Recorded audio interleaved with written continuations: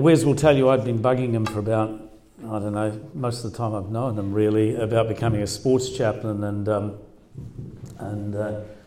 oh, that's right, I've got the controls, haven't I? So there we go. If I touch this and I don't put it up there, then you know I've got the wrong one. So Wes is a giant among men, and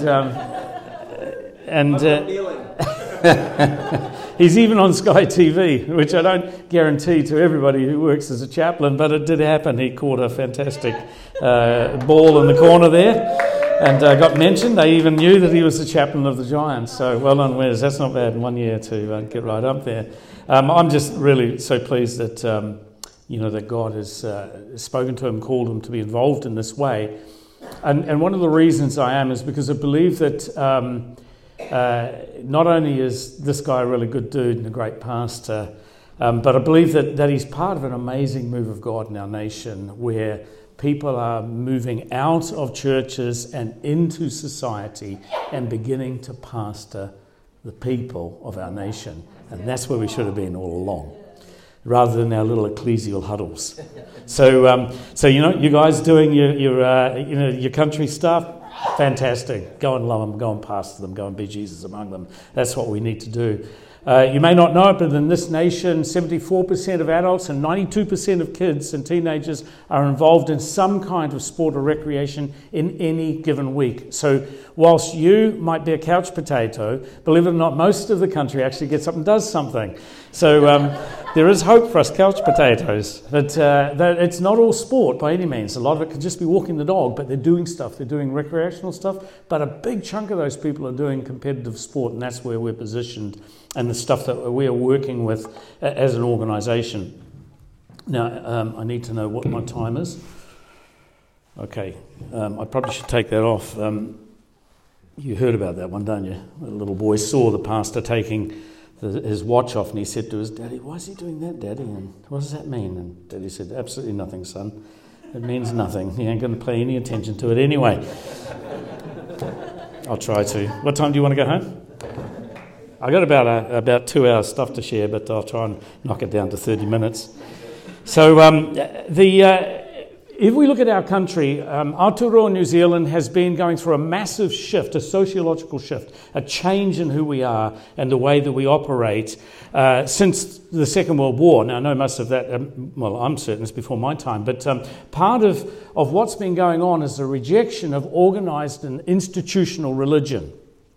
And with that, the imposed rules and morality and styles and expectations. And we've plunged ourselves into a new world where basically pretty much anything goes as long as you're not hurting anybody else. And so some of that change actually has been really, really good. Right? It was necessary. It was necessary to liberate ourselves from some of those structures and some of those things that were not good for us. But some of it is not so good. The point is, the world that I grew up and the world that you grew up in has gone. It is no longer, and we need to stop pretending we're going to go back there, that it's somehow a better place. It wasn't. The future is where we're journeying with Jesus. His kingdom is coming. His will be done on this planet. It will happen. So the question we have to ask is whether we want to go on a journey with Jesus or whether we want to hanker for a time gone in the past. The church is no longer at the centre of society. We're back on the margins. Hallelujah. The way we share Jesus to this community has had to change, and I'm grateful that it has. Unfortunately, as a church, we still have this mentality of come to us. And yet, everything we see in the scripture is Jesus saying, you go to them. All right?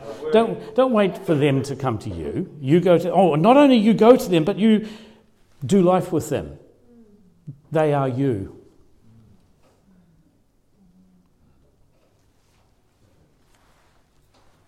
In the past we would rock up and tell people about God, and we'd expect them to welcome us to share the good news with them. Today, we have to earn the right to speak. Today, we have to build relationships of trust that might, in time, give us the opportunity to talk God conversation. We have to learn to love people where they are. We have to build those relationships of trust. We need to learn to serve them simply because we're serving Jesus. We're loving them because they're created in His image. They've got His fingerprints all over them. Do you get it? We have to learn to have authentic faith, a faith that others can see, and they can see something different going on. We need to be living with an integrity and a courage and a humility, and be less concerned about sorting out people's behaviour than we are about making space for them to encounter Jesus for themselves. Yeah. You see the shift that the church has to go through? I'd have to say that there's something going on in society today, the like of which in 40 years of ministry I have never seen. And it's this. The world, the people out there are asking us to come and care for them, to pastor them, to look after their hauora, their well-being. That in my whole time has never happened where communities are saying, will you come to us?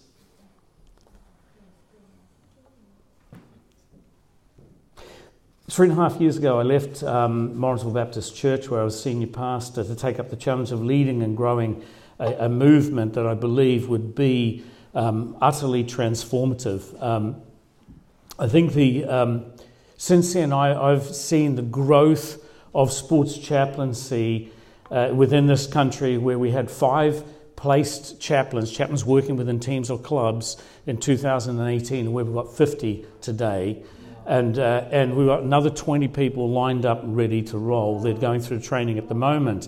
But there's more than this going on. You see, we've now got partnership agreements with 4 major sporting organisations: Basketball New Zealand, Gymnastics New Zealand, New Zealand Rugby League, and Volleyball New Zealand is in the process of being done. Those organisations alone represent something in the vicinity of 300 clubs and 300,000 people in our country. That's just the athletes. Then on top of that, you've got mums, dads, brothers, sisters, you've got husbands, wives, you've got boyfriends, girlfriends. Hopefully they all go together. But basically it's a community of upwards of 900,000 people that we're starting to touch. Now, these organisations, we provide critical support and emergency pastoral care, but they want us to provide pastors right through their whole organisation. So right now, we could place 100 more people around this country into teams and clubs that are just saying, come and help us. We don't know what to do with the pastoral crisis that there is in our nation, in our sport.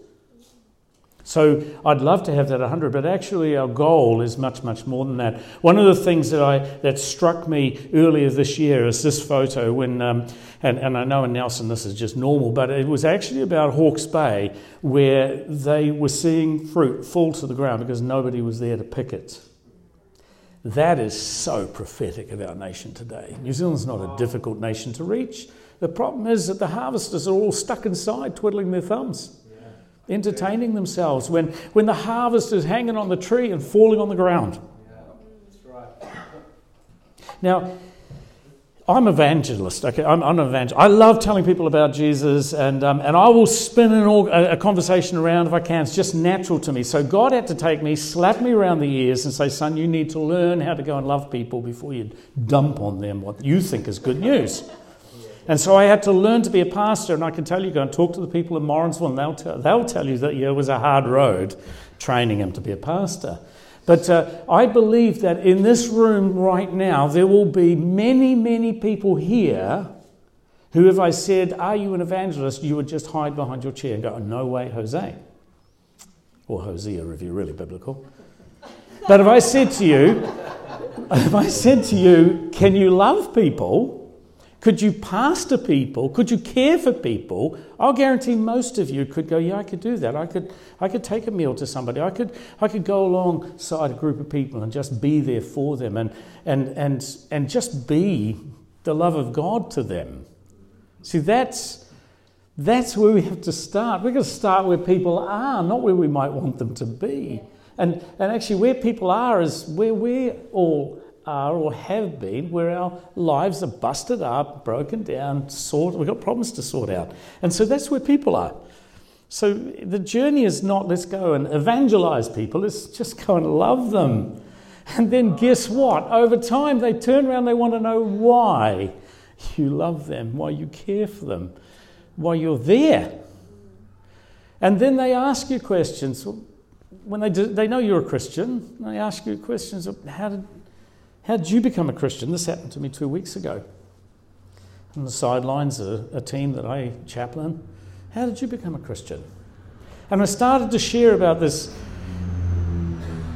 very dramatic transformation that took place. It took place in my life. So I had been beer swilling, dope smoking, blaspheming bad boy in the army until I met my wife and she sorted me out. But actually it was meeting God together that really sorted us both out. And so I'm telling him about this and he stops me and he grabs me out and he says, "That's what happened to my granddad." And actually what had happened to his granddad was really positive in his life. And so I ended up talking with him more about what it meant to let Jesus into your life, to begin to have a say. I could not have had that conversation if I hadn't have been spending time on the sideline, chatting with him. Another lad, I was sat down beside. It was a pre-season friendly, and he got smashed up. He came off. His shoulder had popped out, popped back in, and he's sitting there. You know, there's no game where you want to get injured, but the last game you want to get injured in is a pre-season game because it just doesn't count for anything. You're just a bunch of people out there running and getting a bit of match fitness. And so there he is, knowing that his season is over before it's even begun. But there's a bigger question going on. He may not be able to play rugby anymore. And to see this lad in his early 20s just sitting there sobbing as he's dealing with these major life issues. It's not about playing rugby. It's about his dream that's just been shattered. Who will sit beside that lad and put their arm around him? You don't have to say anything, don't have to preach the gospel. You just got to love the lad at that moment and let him know somebody cares. Yeah. That's really right. Let him experience the love of Jesus through you. Where are we? This world's full of people like that. I spent 10 years as a chaplain of St Helens Rugby League. And during that time, I had it was hard graft to start with because they'd never had a chaplain. They got no idea what a chaplain was, and I didn't have any idea what a chaplain was either. I was learning as I go. And so there I am with this elite level Super League team, learning my way. About 5 or 6 years in as a chaplain, I was asked by one of the coaches, "Can you go into the changing room? So-and-so's in there, and he's in a bit of a bad way. He got injured in this game." I went down. It was just after half-time, and we were playing away in Warrington. And there's this lad sitting under the Sky TV camera, and I looked at him and I thought, he is in a bad way. This is a very robust player who never gets injured. And he's sitting there with these looking absolutely forlorn. I sat beside him and I said to him, "What's up?" And he said, "My life has turned to SH1T. And I know I'm in church congregation, so I can't say the full version of all that he said at that moment. But I looked at him and I thought, tell me more." And he said, he looked at me, he said, "I'm really struggling with cocaine." Well, you can't do that when you're a professional athlete. You shouldn't do it anyway. He said, "I'm an alcoholic, my wife's an alcoholic, our marriage is completely in a mess, our kids are running riot, I've lost my form and now I'm injured." And at this point he looked at an incredibly busted up young man and looked at me and he said, "Phil, I know I've got to get God into the centre of my life. How do I do that? Can you help me?" So I led him to Jesus sitting under that Sky TV camera that day. But the backstory is 5 or 6 years of relationship. I didn't have a spiritual conversation with that lad until that time. But it had been building and building and building. Relationship, trust, love, care. He had watched me to see whether I was genuine, whether I had authentic faith, whether I actually had any integrity at all, whether I cared for him and the rest of that team. And at the point that he was completely busted up, he said, "What must I do to be saved?" The world will ask that question of us. but not before we earn the right to speak, not before we've built relationships of trust. And unfortunately, the church has adopted a form of a mission that says we think we have the right. We, by the way, inherited that from our forebears.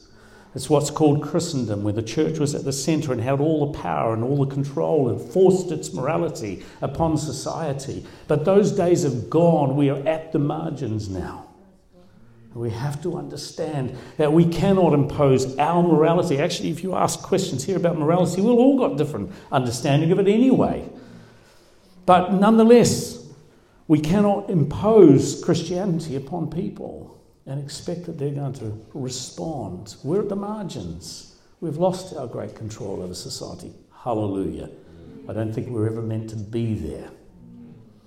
That's not salt, that's not light, that's not yeast, that's domination, and that's not Jesus. Jesus is looking for love relationships with people, wooing them to himself, never coerces them, never controls them, never forces them. I'm not saying that there's no accountability. Of course there's accountability. But we're not the ones who bring that about in a person's life. We're there to love them as Jesus loves them. There'll come a day when we will all stand before him. And I guess all of us will have some degree of tears in our eyes as we see how much we failed and messed up. But we'll look at him and we'll see tears of joy as he welcomes us into his presence. We need to be good news, not try and dump something on people.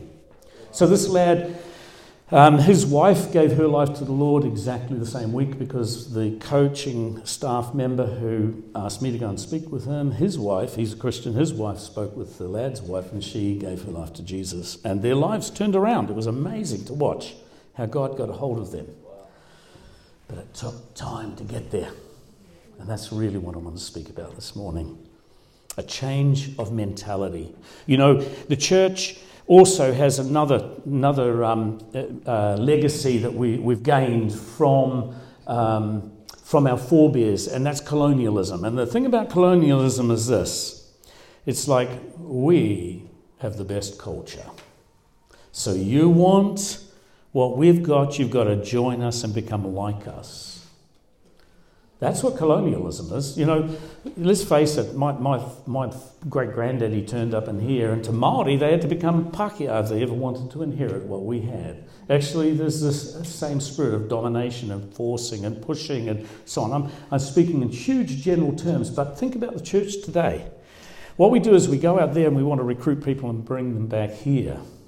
Now, I went to Papua New Guinea, and if I led somebody to the Lord in Papua New Guinea, do you think I was going to bring them back to Morrisville Baptist? I don't think so. What do? Well, you see church emerge where they are. And actually it's going to look quite Papuan, not dairy farmerish. So here's the real rub. Are we able to go out into the world, into the sporting world, into the educational realm, into the health and so on in our society, and see the kingdom come there? Now, some of the people make the journey back to where we are, but some of them not. They're going to need to become church where they are. And that's the real challenge for the church in New Zealand today, to stop thinking that it's our culture, our internal Christian culture, that's the best, and you've got to join us and become like us. Sometimes when a Saints player would come with us to church, I can remember we were adopted by a big Samoan lad and his wife. I married them, and we were their godparents to their oldest boy, and they'd come along to our church occasionally, and poor old Maury would just get mobbed. He would come to worship Jesus, but all of the punters would want his signature and take photos with him. It's like, come on, the boy's in church, leave him alone. So sometimes church isn't the best place for some people, not our variety of it. And we've got to ask the question, what does it look like? What's Indigenous church look like for the people of New Zealand? And it might look like this, but it might look somewhat different. It might just start as a Bible study, as a place where you're just growing somebody, journeying with them. And who knows where they'll end up in their bigger collective Christian experience.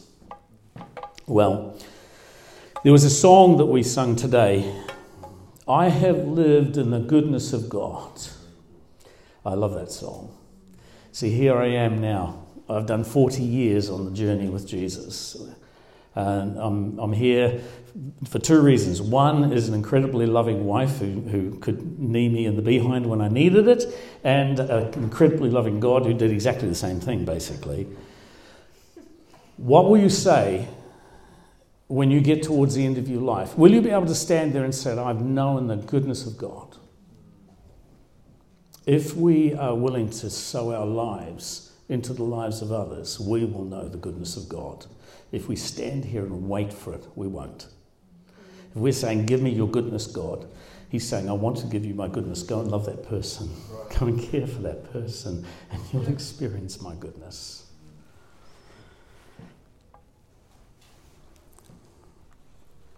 So in the middle of all this, there's lots and lots of things that we can and maybe should be doing. To do all of this, I should tell you this. So I said I'm looking for 1,000 chaplains, 1,000 pastors, people who've got a pastoral heart to go and work within schools, within like school teams, sports teams. So we have chaplains there. We have chaplains in grassroots sport. We have chaplains at elite level and high performance level. But most sports people are actually at the grassroots. That's the real rub. That's where we need to be, and that's where I work as my voluntary contribution. So I'm looking for 1,000 people. Our immediate goal by the end of 2023 is to have 200 people, but by the end of the decade, 1,000. And to help us do that, I'm looking for 1,000 people who will take out their phone and set their phone to 10:02. And the reason I say that is, anybody know why? Why 2 minutes past 10? It's because Luke 10:02 says, ask the Lord of the harvest to thrust out workers into the field. I just changed it a little bit. Ask the Lord of the harvest to thrust out chaplains into the sports fields. So I want 1,000. Can you imagine the difference that would make to have 1,000 people praying every day at 2 minutes past 10? And then I'm looking for 1,000 people who give up one coffee, and I know how painful this is because I'm a coffee addict, but one coffee a week and give that towards this great movement. Right, I've done my spiel. That one. Let's move on. I better see what I'm up to here, haven't I? Now, I've been doing some study recently, and I was looking at the sower, and I believe that this is a prophetic word to the church in our nation today.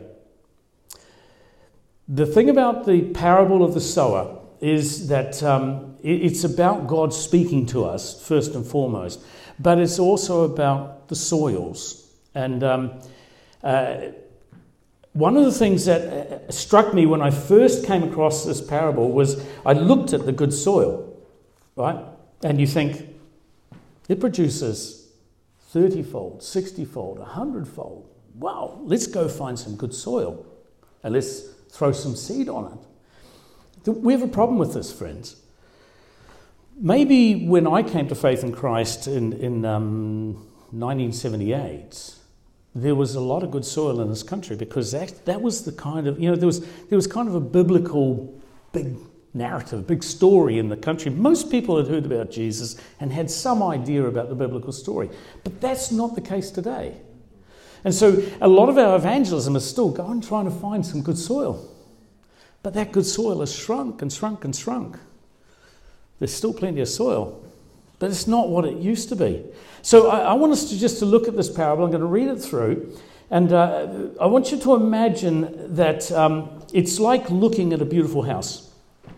This is a picture of a beautiful and intriguing house. And then suddenly the picture becomes quite real, and we find ourselves inside the house, and we're staring at a mirror. What do we see?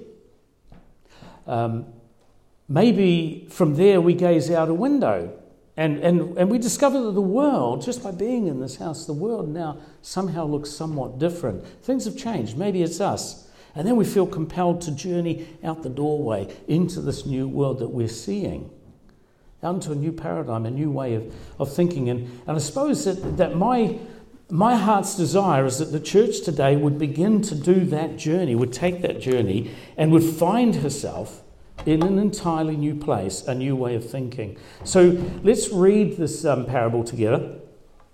If you've got it on your phone, feel free to look at it. Otherwise, it'll come up on the screen. You'll have to be onto this because it's 3 slides. Oh, no, I'm onto it, aren't I? Hang on. Ignore me. I know what I'm doing most of the time. So let me read this to you. But just imagine you're sitting on the beach there listening to Jesus. And And there he is out on the boat, and you're on the beach, and there's a nice warm, Sunday afternoon. Try not to go to sleep. But he says this, listen, a sower went out to sow, or a farmer went out to sow his seed, and as he scattered the seeds, some fell along the path, and the birds came and ate it up. Some fell on the rocky places where it did not have much soil and sprang up quickly because the soil was shallow. But when the sun came up, the plants were scorched and they withered because they had no root. And other seed fell among the thorns, which grew up and choked it, so they did not bear grain. And still other seed fell on the good soil, and it came up and grew. It produced a crop, some multiplying 30, some 60, some 100 times. Then Jesus said, whoever has ears, let them hear. And when he was alone, the 12 asked him about the parable. We'll just skip down a little bit. But he said to them, do you understand this parable? How then will you understand any parable? The farmer sows the word better keep you up with it. Some are like the seed along the path, and where the word is sown, and soon they hear it, and Satan comes and takes away the word that was sown in them. Others are like the seed sown on rocky places, and they hear the word and once receive it with joy. But since they had no root, it lasts only a short time. And when trouble or persecution comes because of the word, they quickly fall away. And still others, like seed sown among the thorns, hear the word, but the worries of this life, the deceitfulness of wealth, and the desires for other things come in and choke the word, making it unfruitful. Others, like seed sown on good soil, hear the word, accept it, and produce a crop, some 30, some 60, some 100 times what is sown. So I wonder what, as we journey into this parable and we stand and look at the mirror, what do you see? You see, I think the parables of God, first of all, speak into our own hearts. And for some of us, maybe we see in us that there's difficulties, there's problems, there's things that we need to deal with. Maybe between behind that smiling face, behind that happy exterior, we're actually a downtrodden path. We're somebody who's been beaten into the ground. Stuff's gone on in our lives so that the word of God bounces off us. It doesn't bear any fruit at all. Is there any hope? Is there any healing for us? I believe so. But what about the shallow ground? Maybe within our lives we've not disciplined ourselves to stop and to listen. We came to faith in Jesus and then forgot to grow up in faith. If we don't open God's word and read it every day and listen to him speak to us through that, how will we grow up? In the end, we'll be a little bit like Hebrews 5, where the writer says, by now you ought to be teachers, and yet you still need milk, not solid food. So I encourage you, if we're going to be fruitful in our society, we need to be in a good place ourselves. What about the thorns? How much of our life is given over to pursuing our desires? Are our motivations in the right place? Or are they a tangled mess corrupted by worries of the world, wealth, personal well-being, and so on? How prickly are we when somebody crosses our will? That's a pretty good sign whether you've still got thorns in your life, isn't it? Have we taken the good gifts of God and just used them as snares and idols within us so that they choke out God's kingdom? So, the good soil. If you wrap the three parable explanations, so Matthew, Mark and Luke tell this parable, and you bring all those together, you end up with this, that the good soil is somebody with a right heart who listens, who understands, who accepts, and who acts on the word of God. That's how we would summarize it. Okay.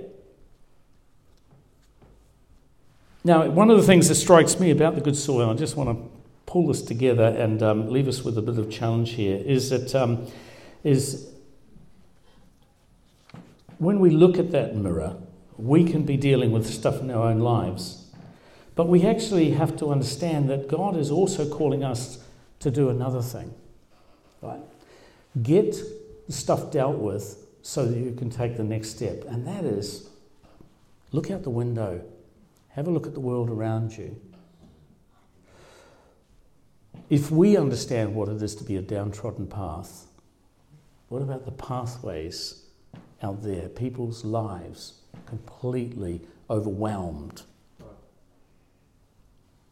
Who's going to journey with them? You know, I love that portion of Scripture where it says that Jesus, on his way to the cross, on his way to Jerusalem, there is that lament over Jerusalem where he weeps. And I imagine his tears falling on such pathways as this, as though seeking to water the seed that he knows is there.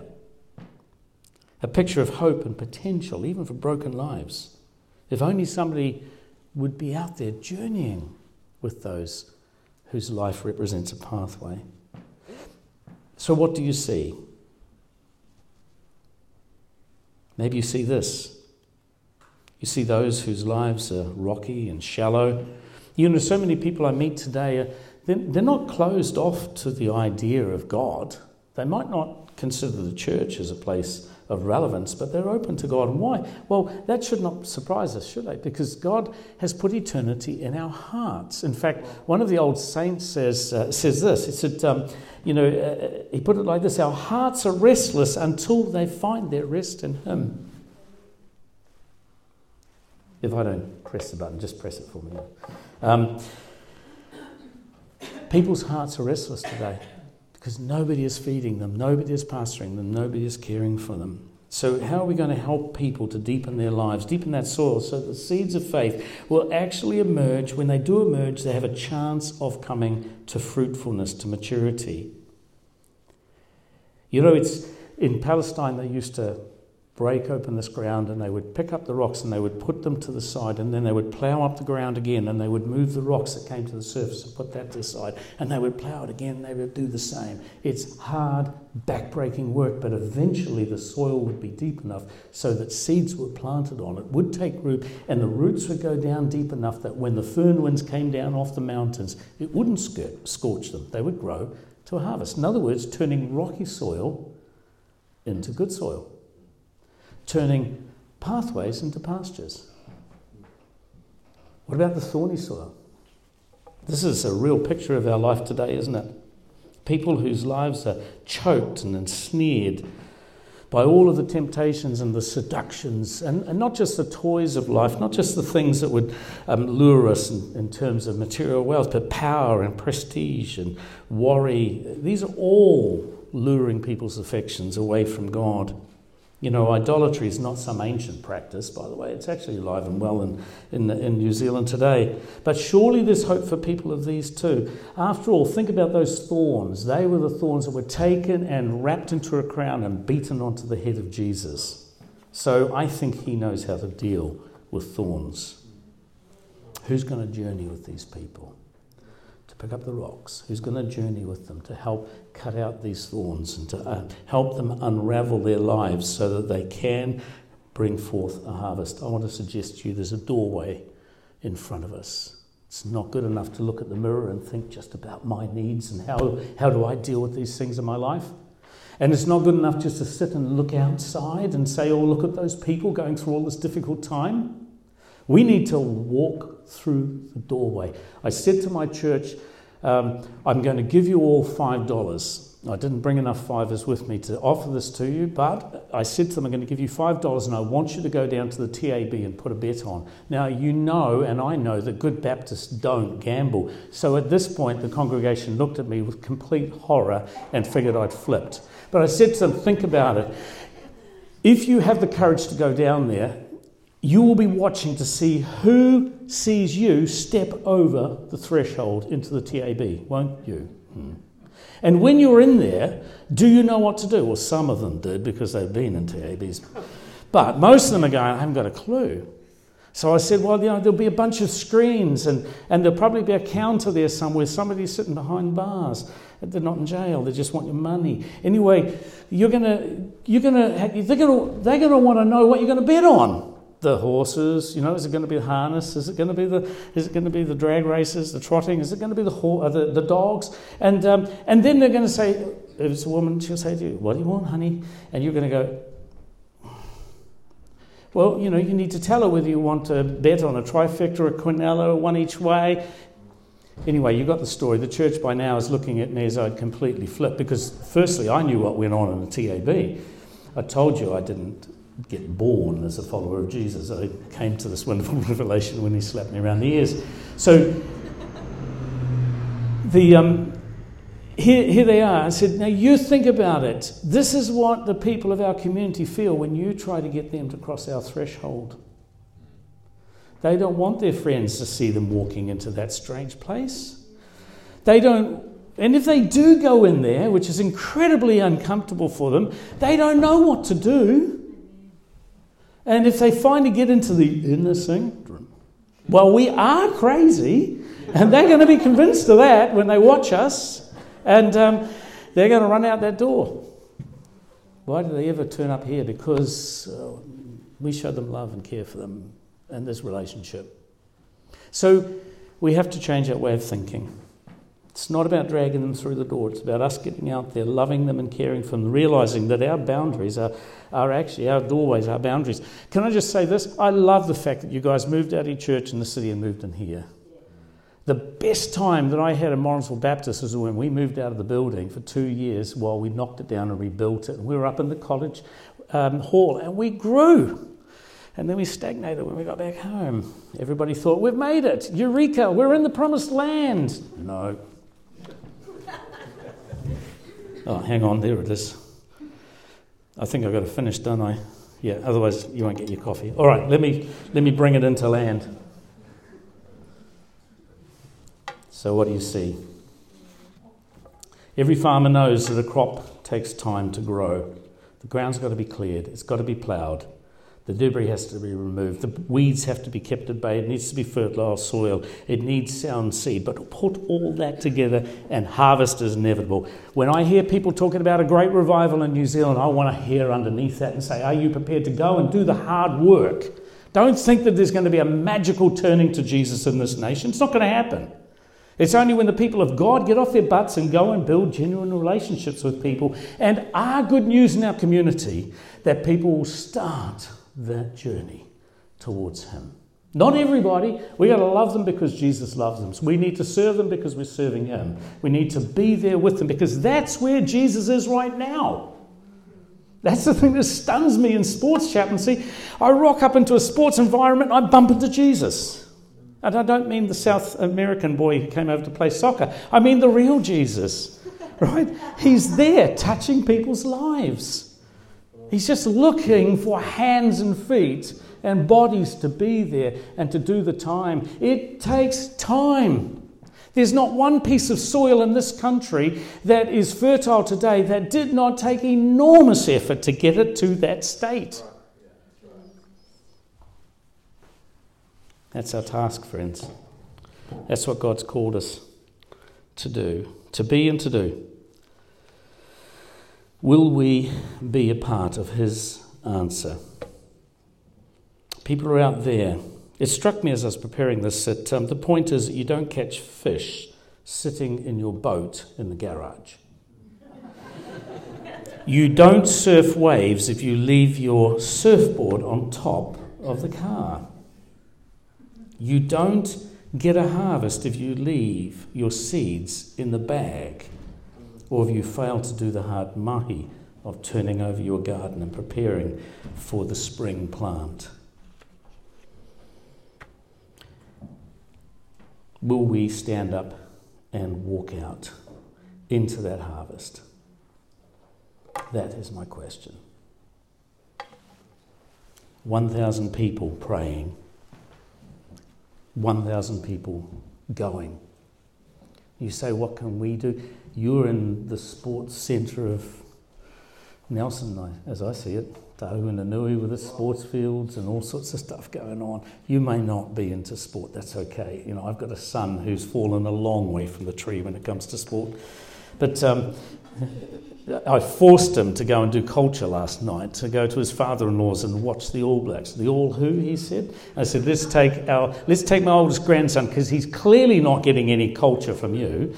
And so we sat there. I have to tell you, he played games. The little boy sat beside me. Mind you, I think he does that as soon as the telly goes on.